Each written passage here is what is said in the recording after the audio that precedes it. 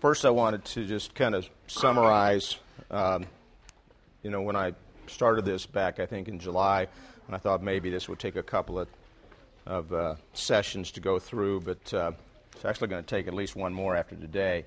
And at that time, we talked about the human problem of sin and the traps or temptations that lead us into that problem. Today, we want to transition from why we fail to overcome sin to the foundational concept necessary for Christians to overcome sin. And then I think in November, Lord willing, and the creek don't rise, we will talk about some specific steps to overcome sin. Another thing I wanted to do, which comes about as a result of somebody graciously giving me some feedback from the last time that I was up here. We were talking about some of the traps, and my last point was about, frankly, wealth and the love of money. And the question or the query or the encouragement was, it didn't quite see how it connected in with these traps, and maybe I just want to clarify that and maybe give you one contrast. The specific passage, we're kind of going back to last time now, is out of 1 Timothy 6, where it says, "But godliness with contentment is great gain, for we brought nothing into the world, and it is certain we can carry nothing out, and having food and raiment, let us be therewith content. But they that will be rich fall into temptation and a snare, and into many foolish and hurtful lusts, which drown men in destruction and perdition. For the love of money is the root of all evil, which, while some coveted after, they have erred from the faith and pierced themselves through with many sorrows." The point being, if I can try to emphasize this, that money, or the love thereof, is a huge temptation. And we don't realize, I think we talked about this, it's amazing how many things that Bob talked about this morning that we'll touch upon today, just because we planned it all out, right, Bob? It's amazing how the love of money works in our lives. Just to give you a couple of men to contrast. How many of you have heard of Howard Hughes? Okay?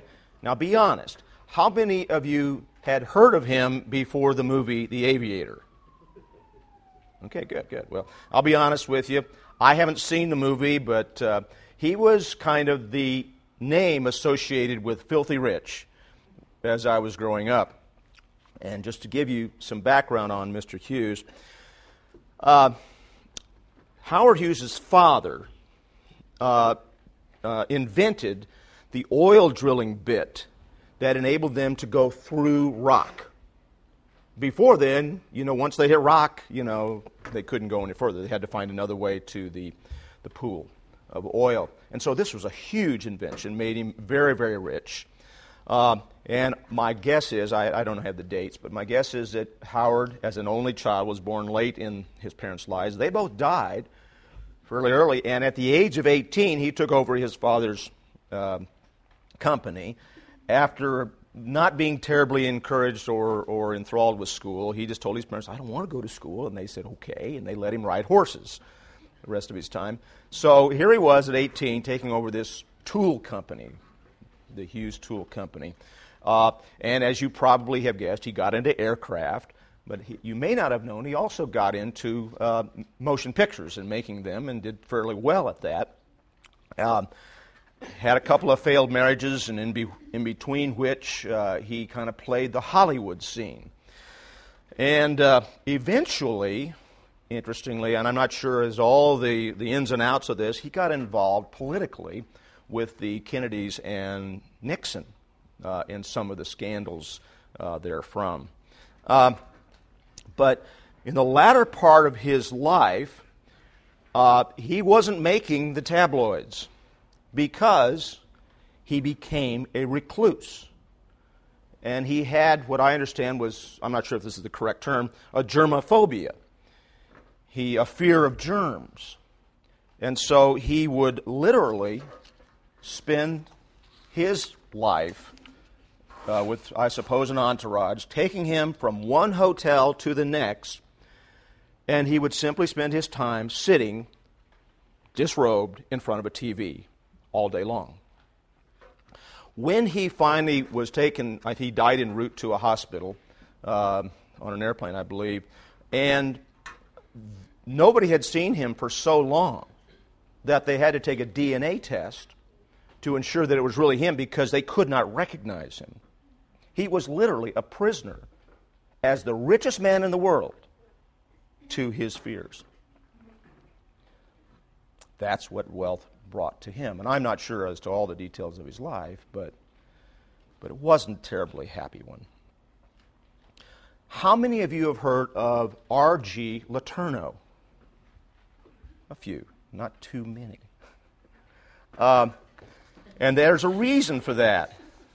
Because Mr. Letourneau was a rather quiet man. Again, not terribly enthralled with school. He left at age 14, but studied mechanics from correspondence courses. Became employed. He was born in 1888, and started to work at a garage early on in his life. World War II, he is disqualified from service because of a physical problem, but he worked as a maintenance assistant in one of the Navy yards. And when he returned to his garage, he had found that his partner had gone bankrupt, and he had to work to pay off his share of the debts. He eventually started to work on tractors and became interested in those sorts of things, and scrapers and that sort of thing. This doesn't sound terribly exciting, but it did develop, and he became excited about a better way to build tractors and scrapers and that sort of thing, and he became the inventor of most of the huge machines. You know, you don't think of R.G. Letourneau as being a significant part of D-Day, but all the huge tanks and other machinery they used to push through the fortifications there were developed by his inventions. He eventually established the Letourneau Technical Institute to provide technical and mechanical education and Christian testimony for missionaries. That became Letourneau University eventually. He was the leader of the Christian and Missionary Alliance Church, the Christian Businessmen's Association, and president of the Gideon Society at one time or another. And it was said of him, there is hardly any phase of the vast industry that has not benefited in advance through the products of Mr. Letourneau's inventive genius. Well, along with all these things that he did came a huge fortune. He was a multi-millionaire. Now, you all know what the word tithe means.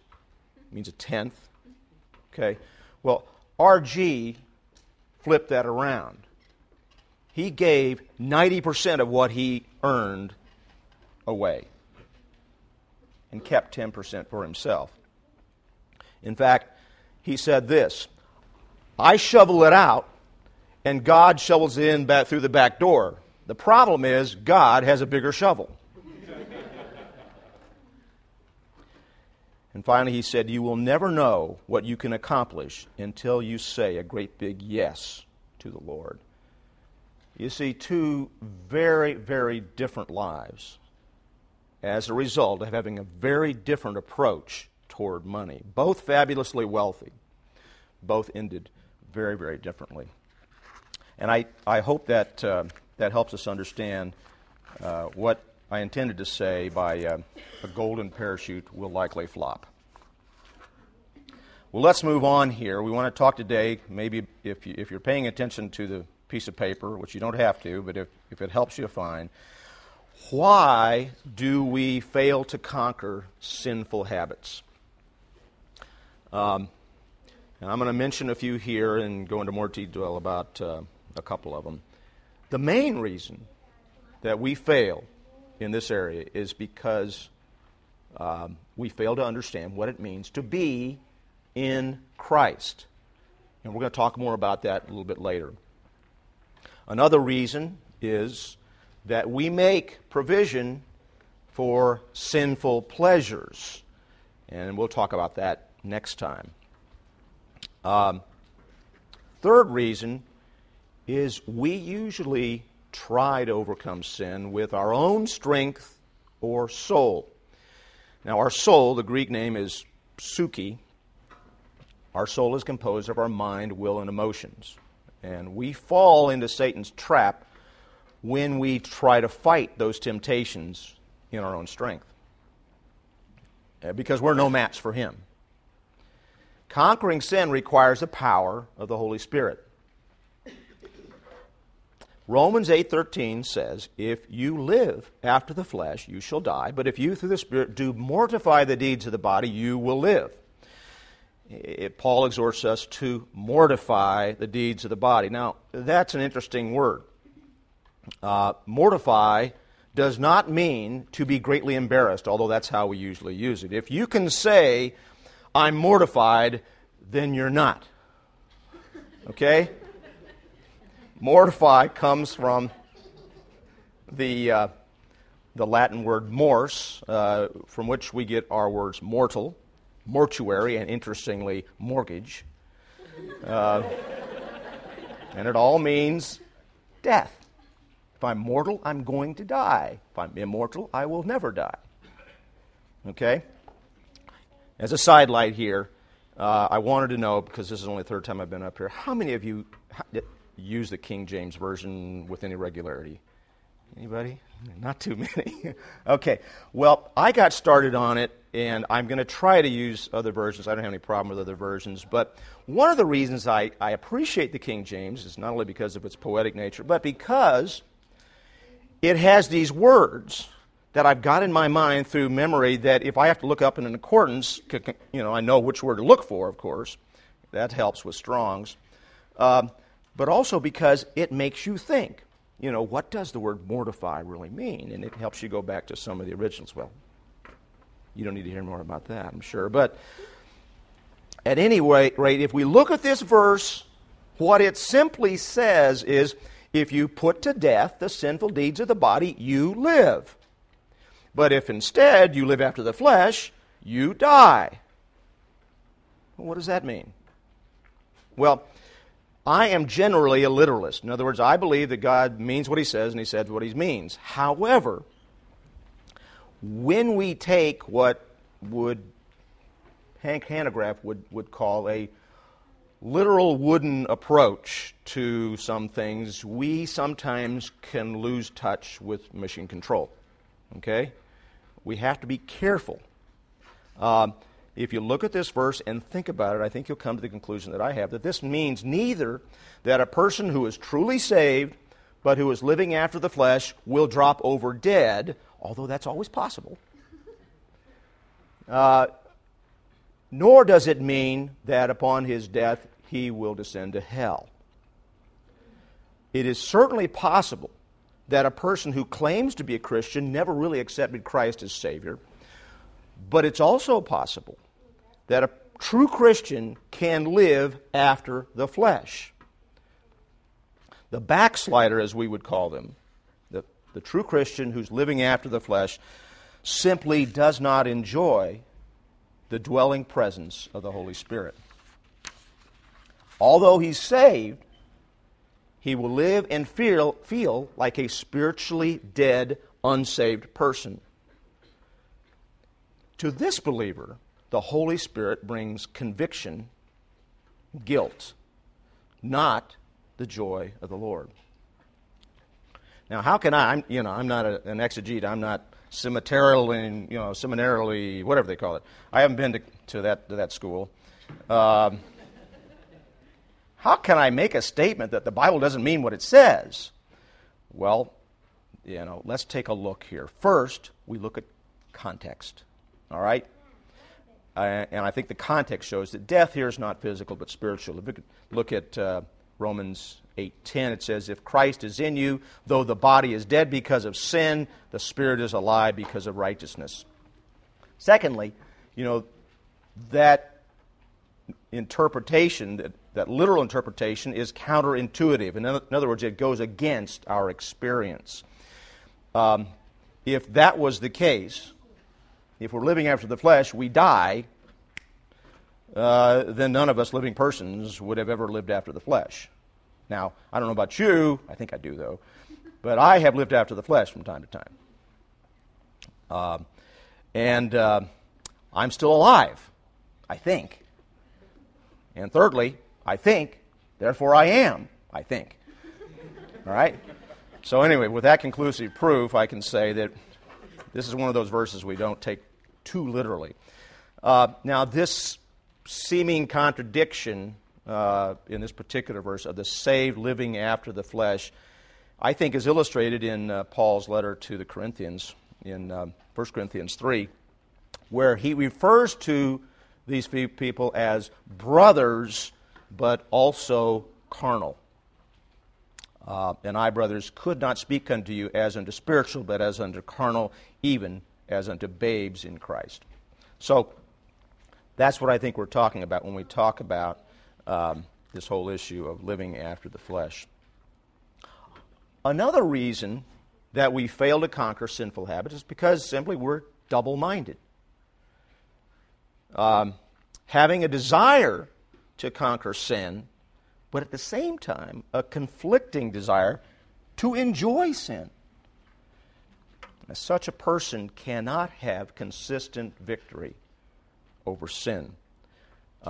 Double-minded, the Greek daisukos, that person has yet to learn to hate or to be repulsed by evil. And therefore, he will be unstable in all his ways. Reference back to last time, Gollum or Schmeagol or whatever we call him. He lives in two different worlds. And unfortunately, we as Christians sometimes, at least momentarily, find ourselves being double-minded. Finally, another reason that we fail to overcome sin is because we try to hide our secret sins. Proverbs tell us that stolen water is sweet, bread eaten in secret is pleasant. But he who does not know that the dead are there, that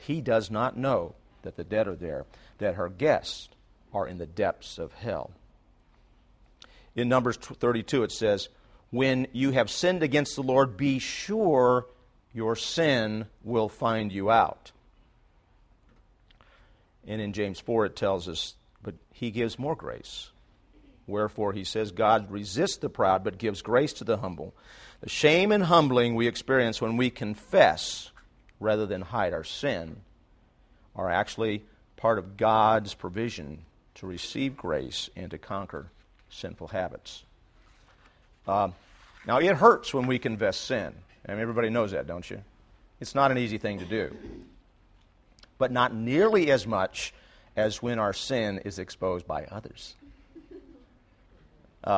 Quite a few examples, okay? One of the most notorious is the Catholic priest scandal, okay? Lots of those. And as an aside here, I don't think there's anything wrong with celibacy because Paul thinks it's a pretty good thing if you can devote your life to Christ through celibacy. I'm not sure doctrinally whether it's appropriate to tell people you can't be a minister without being a celibate, and I think that's part of the problem. But lest we think this problem is confined to Catholics, we might remember names like Jim Bakker or Jimmy Swaggart, okay, and the Protestant side. And it's not just the Pentecostals and the Charismaniacs. If you recently you might have become aware that within the last year or two, that the head of the National Association of Evangelicals had problems in this area. And the crazy thing is that all these men, as far as I know, were married. So they don't have the excuse that the priest had. Secret sin always seems to come out one way or another, particularly those who are high in public awareness. And of course, there's the political arena. Some of you may be old enough to remember a good old boy from, I think it's Ottawa, Kansas, and you can tell me if this is true or not. I think he's from Ottawa, by the name of Gary Hart, who ran for president. And he got involved with some monkey business and fell quickly out of the race. More recently, we know about Mr. President Clinton. We know about a representative from Louisiana who had this strange habit of hiding large amounts of cash in his freezer. And, of course, other Democrats. But we got to remember, though, it's not just the Democrats. If you remember the name Mark Foley, who our friend Jim Ryan, just because he lived near him, got wrapped up in, and Mr. Foley is credited with almost single-handedly handing the House of Representatives over to the Democratic Party because of his problems.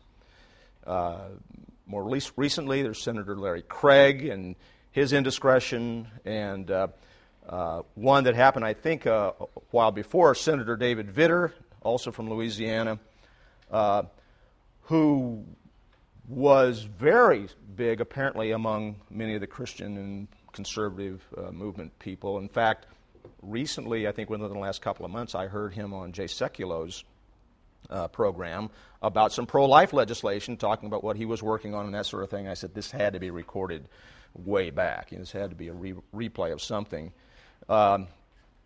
Because these men who already are in high office put themselves in a higher position by taking stands on positions important to the moral majority or minority or whatever it is out here, and they invite a harsh rebuke when they get into compromising situations. Of course, they're viewed as blatant hypocrites. So, hiding sin has never been an easy thing to do, and never will be, according to the Scriptures. Well, we want to move on to really, I think, the key ingredient of overcoming sin. And that is to understand what it means to be in Christ. Again, next time, I think in November, we'll talk about specific steps, but this is a concept we've got to get down. Romans 8 says, "There is therefore now no condemnation to them who are in Christ Jesus. The law of the Spirit of life in Christ Jesus has set us free from the law of sin and death." Now, to understand what it means to be in Christ, you've first got to understand, what does it mean to be in Adam? If we could find some of Adam's remains today, modern science would tell us that, believe it or not, we're all related. We all have the same DNA strand to some extent. Unfortunately, we also share something from Adam called his sin nature. And the consequences of that nature are a part of our present lives. Romans 5:12 says, "Wherefore, as by one man sin entered into the world, and death by sin, so death passed upon all men, for all have sinned." Now, that's how we're in Adam. We need to also understand that at salvation, we become part of Christ's spiritual body, his death to sin, and his resurrection. In Romans 6, it says, "Do you not know that all of us have been baptized into Jesus Christ?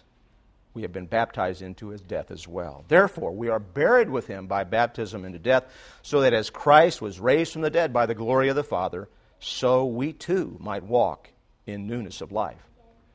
For if we become united with him in the likeness of his death, certainly we shall be also in the likeness of his resurrection.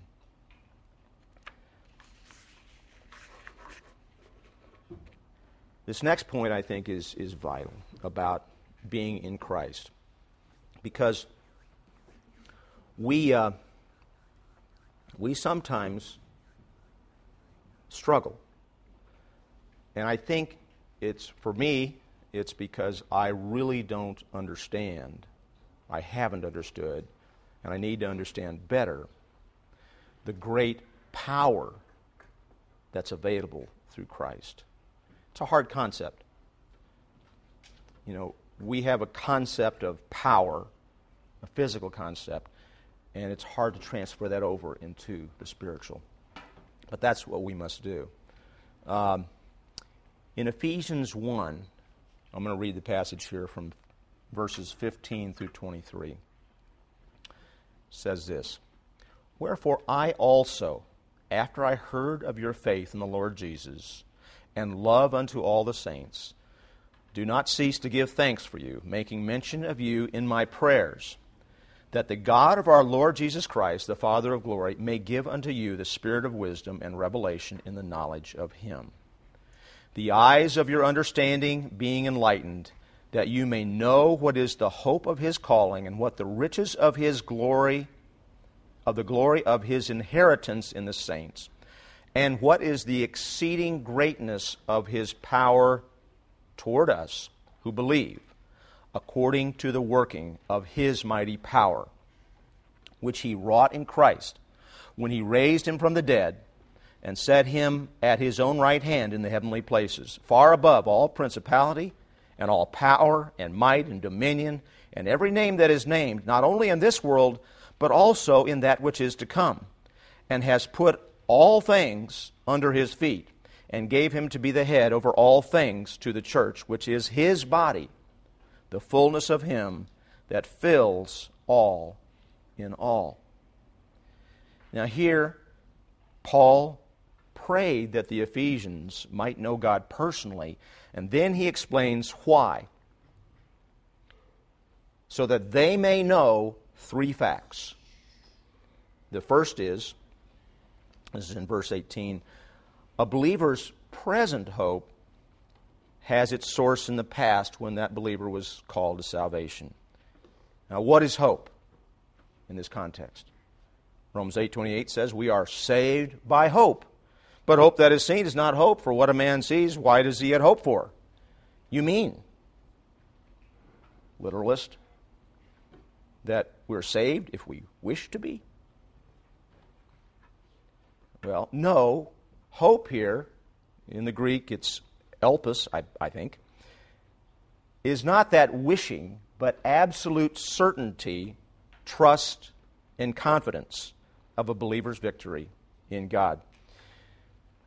It is not, to paraphrase that great theologian, the engine that could, I think I'm saved, but rather, I know I'm saved. I know that I'm saved. That is what hope means in this context. The second fact that Paul wanted to impart to the Ephesians, also in verse 18, is to the future riches of his glorious inheritance in, not of, the saints. Whose inheritance is this?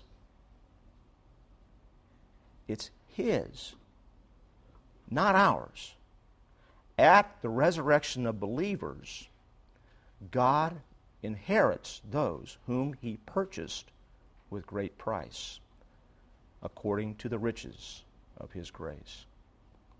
The third fact, and this is the one that we want to focus on here briefly, in verse 19, pertains to the present. God's incomparably great power for believers. Paul uses, and you have to look at this verse 19. Paul uses a series of significant words to get his point across. The first word, power, in that verse, and I think I had it printed there at the bottom of the page. The first word is the Greek dynamis. It means miraculous power, a spiritually dynamic and living force. Okay? Next word we look at is working, and this is energein, meaning an energetic power. The next word is mighty, inherent strength. Then he uses the word power again, except it's a different Greek word. The word kratos. Help you at all? Maybe not. But this is a word used only of God, never of believers, and it means the power that overcomes any resistance. For instance, the miracles of Christ. Using all these words together, he's trying to get something across to his dumb sheep, us, that he's got tremendous power that we need to appropriate. And this power is available to all believing Christians for the taking, to use in our personal war against sin. So it shouldn't be any surprise to us when Paul says, I can do all things through Christ who strengthens me. No, we can't be Superman. But we can do the important things. We can resist any temptation. In 2 Timothy 1, it says, God has not given us a spirit of fear, but of power, love, and a sound mind. So I want to close here and just read a passage out of 2 Corinthians 13. And I would just invite all of us here to think about, to contemplate, and when you have time, to pray about this important concept of appropriating God's power in our war against sin. 2 Corinthians 13, starting at verse 2. I have previously said, when present the second time, and though now I'm absent, I say in advance to my coming, to those who have sinned in the past, and to all the rest as well, that if I come again, I will not spare anyone. Since you are seeking for proof of the Christ who speaks in me, and who is not weak toward you, but mighty in you. For indeed, he was crucified because of weakness, yet he lives because of the power of God. For we also are weak in him, yet we live with him because of the power of God directed toward you. Test yourselves to see if you are in the faith. Examine yourselves. Or do you not recognize this about yourselves, that Christ Jesus is in you, unless indeed you fail the test? But I trust you will realize that we ourselves do not fail the test. Now, we pray to God that you do no wrong. Not that we ourselves may appear approved, but that you may do what is right, even though we may appear unapproved. For we can do nothing against the truth, but only for the truth. For we rejoice when we ourselves are weak, but you are strong. This we also pray for, that you may be made complete. Lord God, we confess to you, Lord, that we fail in many, many ways. And we pray, Lord, that you would walk with us and open our eyes. Lord, take a 2x4 to our foreheads, whatever it takes, to help us understand that we do not have to succumb to sin. We do not have to be double-minded. There is no sin that will overtake us that is not common to all men, but you have given us the power to overcome all temptation. I pray, Lord, that you would just help us to understand these simple truths, each and every one of us, because we all struggle. We pray, Lord, that you would help us to enjoy the victory that we have in Christ Jesus by living and being in him. It's in his precious name we pray. Amen.